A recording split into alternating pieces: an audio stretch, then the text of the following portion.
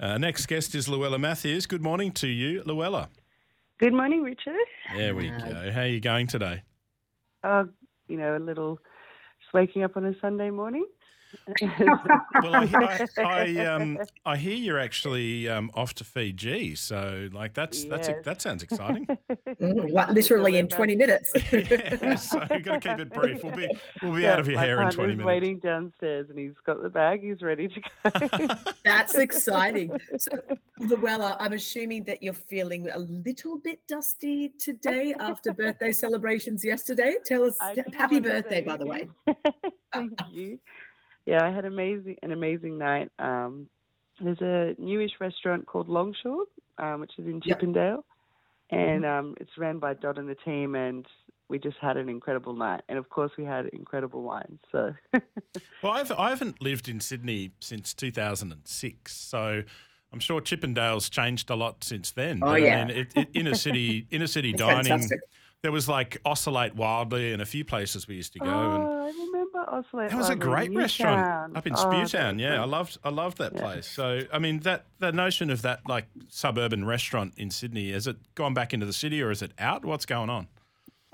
It's both. I think because I hate to say COVID, but it's all right. I hate to bring it up, but I think everyone's sick of it. But I think that really kind of put people back in their suburbs a little bit, and they had that really kind of parochial nature where they lived.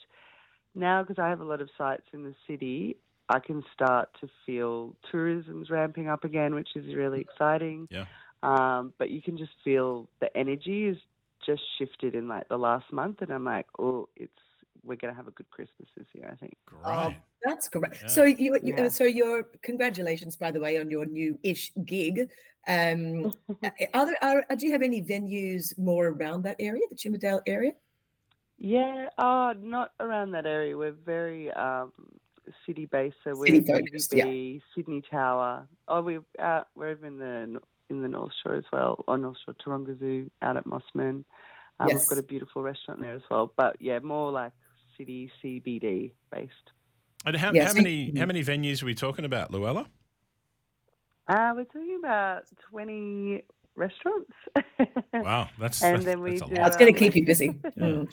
And we do a lot of contracts as well. So we do a lot of catering. So it keeps me on my toes. Every email is different. Every venue is different. Every needs are different. But it's so much fun, honestly. I think I wear so many different hats, and that's something that I really love about my job. Well, that's the thing too, isn't it? Because you get, after a while in the same job, you just start to get a bit bored, don't you? So you need something to challenge you in new ways. And 20 venues across the city, that's challenging, yeah.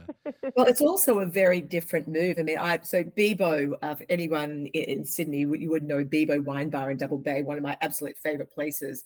I actually did an awesome 17 vintage vertical tasting of Stonewell there back in May. But you were headed up there. How long were you at Bebo? I was there for a very long time. So I was there for 6 years, and I still love them. Joe, shout out to Joe. He's probably not listening because he was at my birthday party last night. He's still going. Yeah, they're like, you're wild for doing an interview with me. Yeah. But they do such an incredible job. Jonathan really taught me the importance of ambience and being an amazing host. And he really, like the vibe that we created at Bebo together, the three of us, it was just, honestly, it's incredible. And when I go back there, I'm like, I always think in my head, like, how can I replicate this in a bigger company? And I always kind of go back to basics. It really is the people. And if the people are happy, everyone's having a good time, then that really kind of resonates on the floor as well. I reckon there's certain venues that just, like Gerald's Bar in Melbourne, right? There's a vibe about that joint, and you either love it or you don't. There's no one that's ambivalent about it, but you know what you're getting with that vibe. Yeah. So it does take a long time to build that, though, doesn't it? Yeah, and it would have been, I think, the third year was when we really hit our stride, and almost like we kind of decided who we were as well. Like we were all, we were all 25, and that was my first gig as a head sommelier. So I was working at Rockpool before then, and I will always cherish Bebo because I really used that as my platform as much as I could, and it really projected me into the wine scene. The events that we created there. The wine list, I still have the first wine list saved on my desktop. I love that. There's lots of, I know. I look at it, I'm like, oh, what were you thinking? Can I just ask, what was it like working with Neil Perry? Oh, that was amazing. Yeah. He is hospitality, and you can see, Margaret just opened down the street from Bebo when I was there. And I remember everybody was like, oh, no. And I was like, no, that's amazing for the area. I think we got busier because of it, because you had that kind of cross-pollination, and people would come to us for a drink first and then go down there. Yeah. It can be a different set of customers, and that's good for you because it means you've got more customers, right? Yeah, exactly. Yeah, and bringing new people into the area. There's one thing that guy does. He knows how to open a venue. And, yeah. I remember one of my mates Him and Justin Hems, I have to say, that those guys really know their stuff. Yeah, sorry, and Richard. I think they really they bring good teams in. They know how to build a really good team, and I think that's, if I think about my days at Rockpool, they are my foundations of hospitality, how to serve. Why I'm so annoying when I go into restaurants and my staff are like, oh, she's on my back. I'm like, no, these are the fundamentals. Yeah.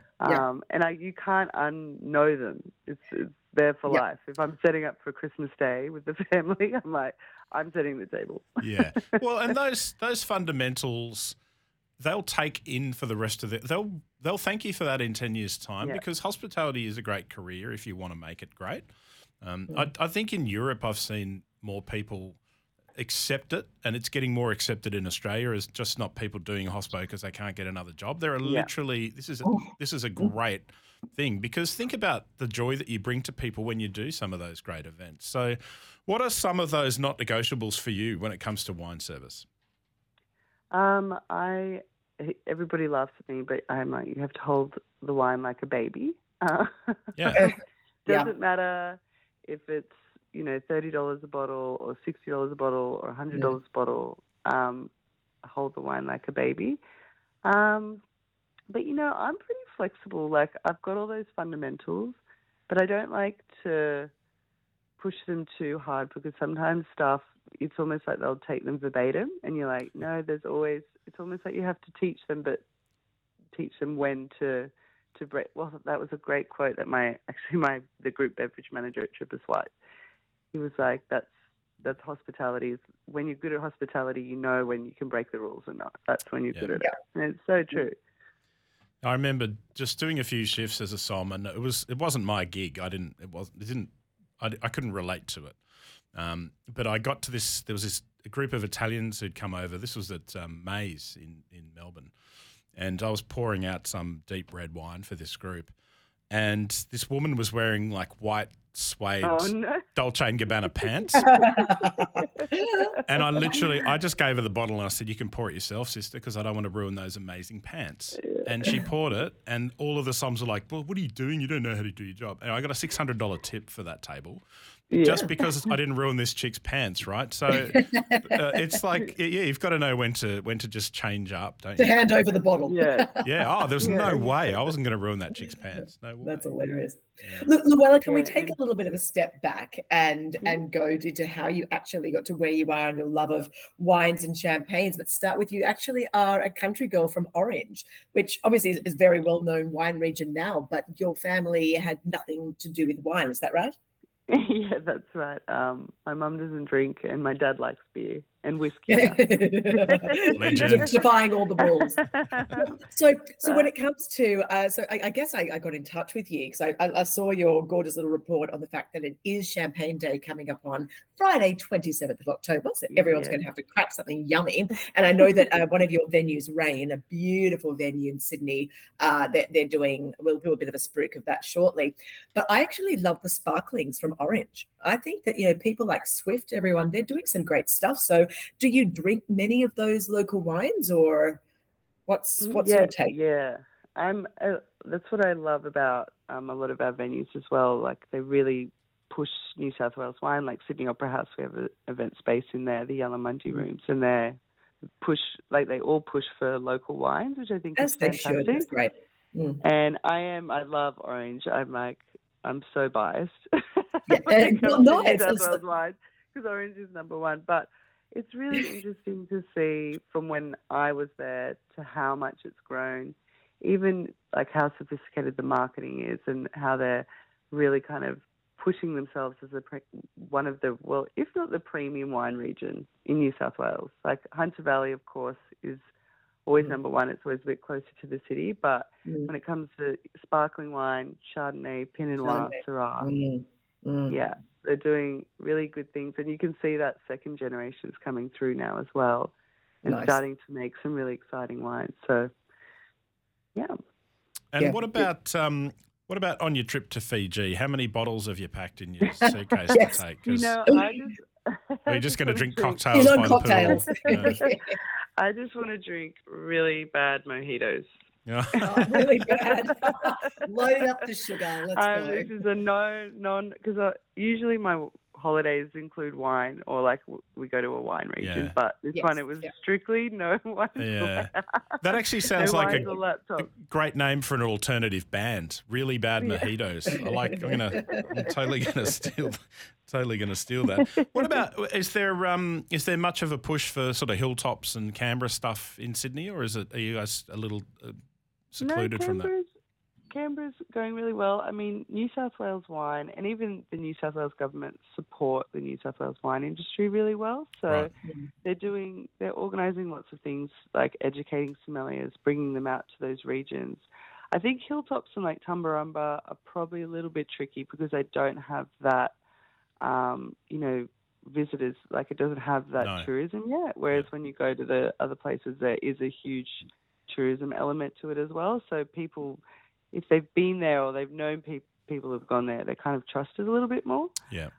Whereas like Tumbarumba and Hilltops, amazing fruit, and people from all around Australia like seek out that fruit because it's so good and it's that beautiful, cool climate Hilltops, style. Nebbiolo, beautiful. Yeah, like some of the best you'll find in Australia, easy. Yeah.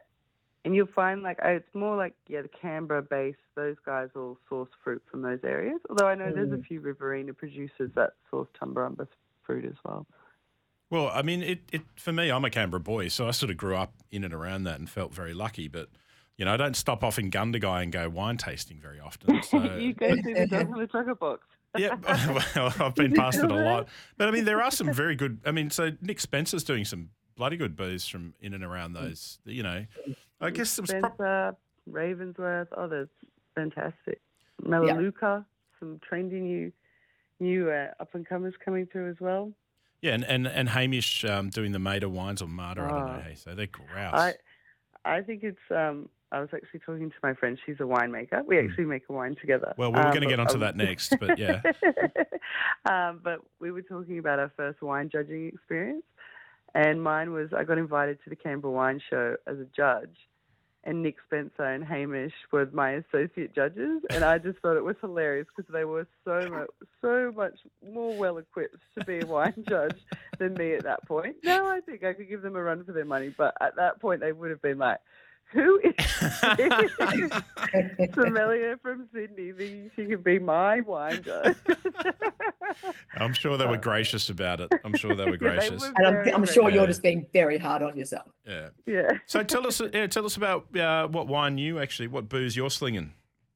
Yeah, so my friend Nadja Wallington, her best friend, she's a winemaker, and honestly her family, the main reason I'm in wine, we grew up together, and it would be my house or her house, which is out at the winery.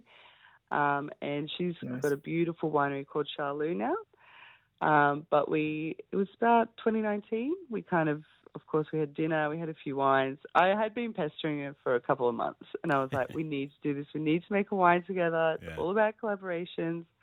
It has to be something quirky. Like, we weren't going to do Riesling or Chardonnay or Pinot. I was like, you do that. That's your specialty. But my specialty is international varietals. So we started off with a Mourvèdre, which is kind of made, I like to say it's made like a Pinot, so it's not like a really meaty Mourvèdre, or also known as Mataro and Barossa. It's quite pretty and it's quite peppery, and we always, when we press it, we always smell mulberry and cloves. It's every year.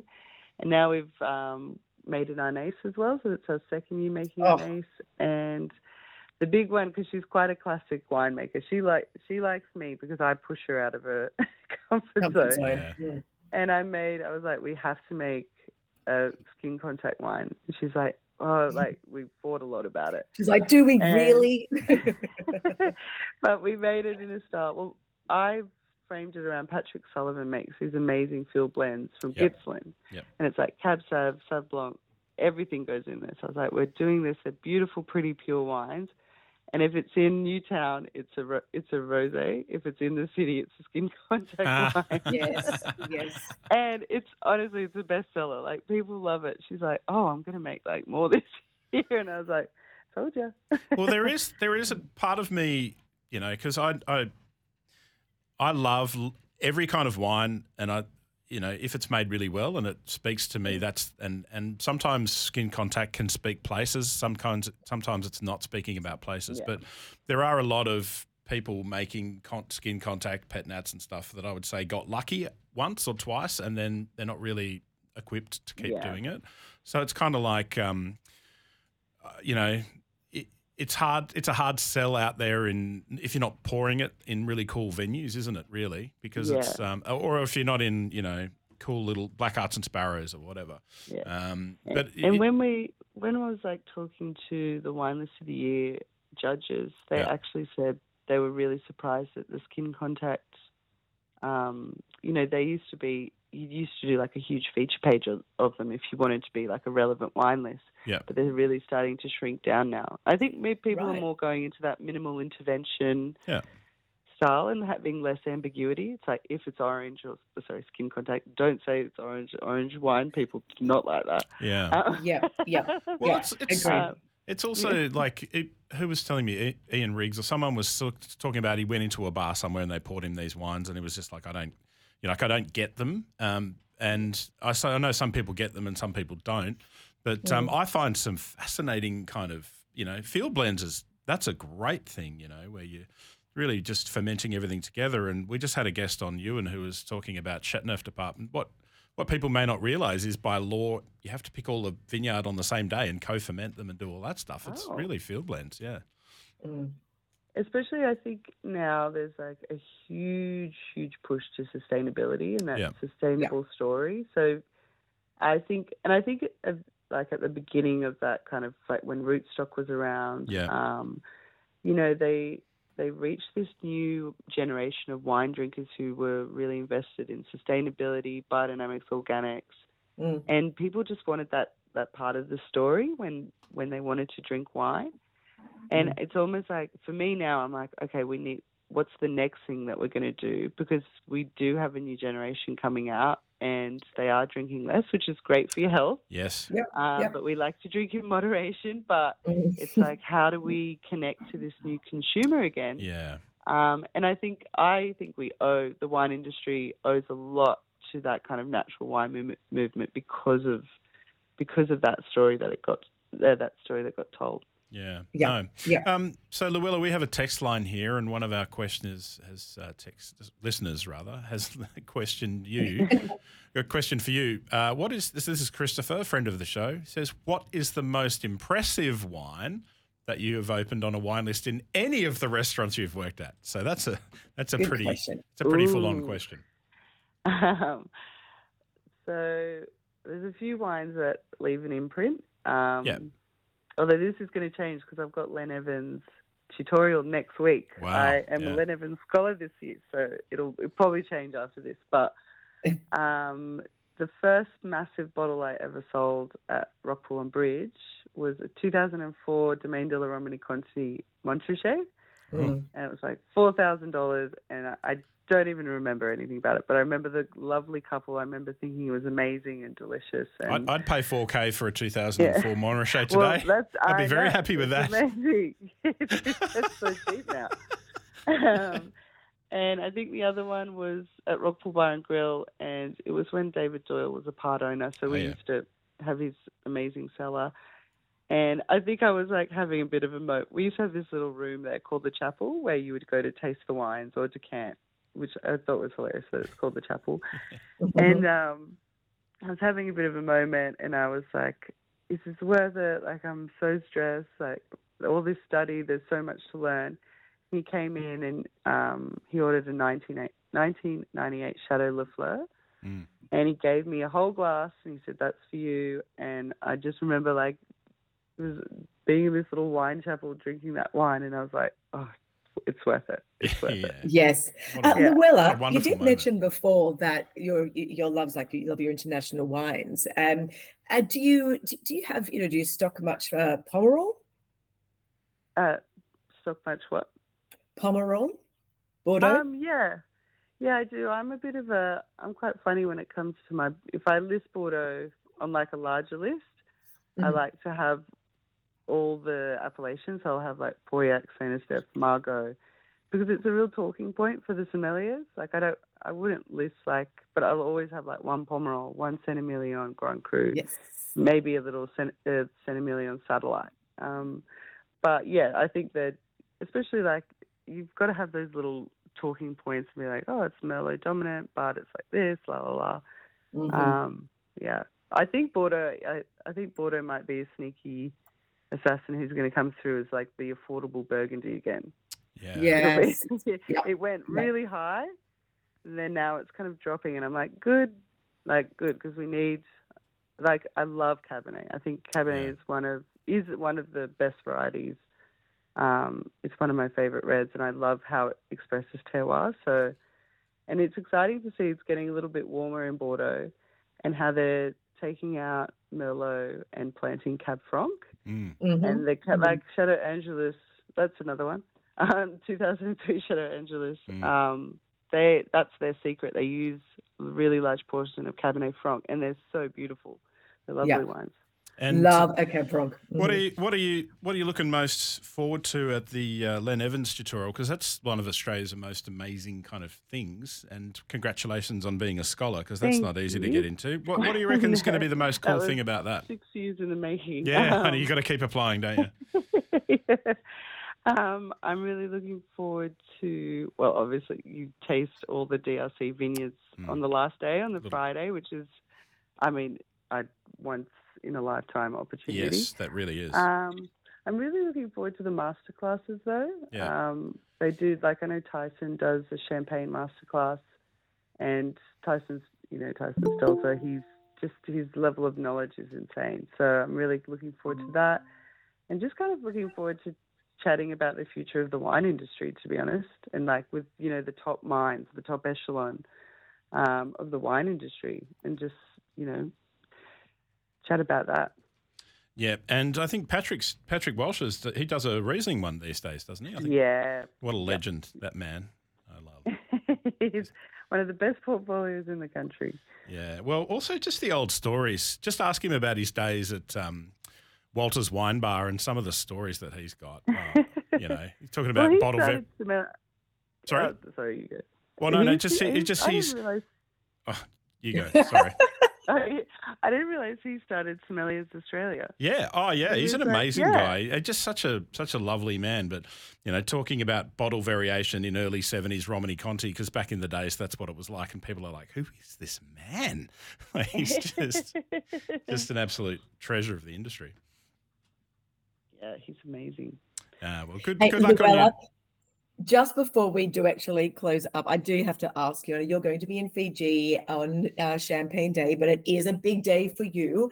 What will you try to seek out? Or even better, what would you, for an Aussie who is in Sydney or one of your venues, what champagne do you think we should be putting on our list? Well, I'll be back at Rains. I'll be at Rain for International Champagne Day on the Friday 27th. So nice little quick trip. Right. So I'm really looking forward to, we've got about 11 different producers. So just almost like benchmarking and going around and tasting the different cuvées. We've got truffle popcorn wandering around, little Pronto. So I'm really looking forward to I think we've sold about 60 tickets already, which is exciting. So nice. I'm just excited to hang out with everybody who loves champagne, because I find it's like you either really, really love it. I mean, or you'll have a glass at a wedding. But when you meet those people who are really passionate about it, there's definitely a different kind of buzz in the room, which is really exciting. Sounds like fun. Enjoy your trip to Fiji. Good luck on the Len Evans tutorial. And thank you so much for joining us on a Sunday morning, especially after a big birthday party. Louella Matthews, cheers. Thanks, guys. Thanks, Louella.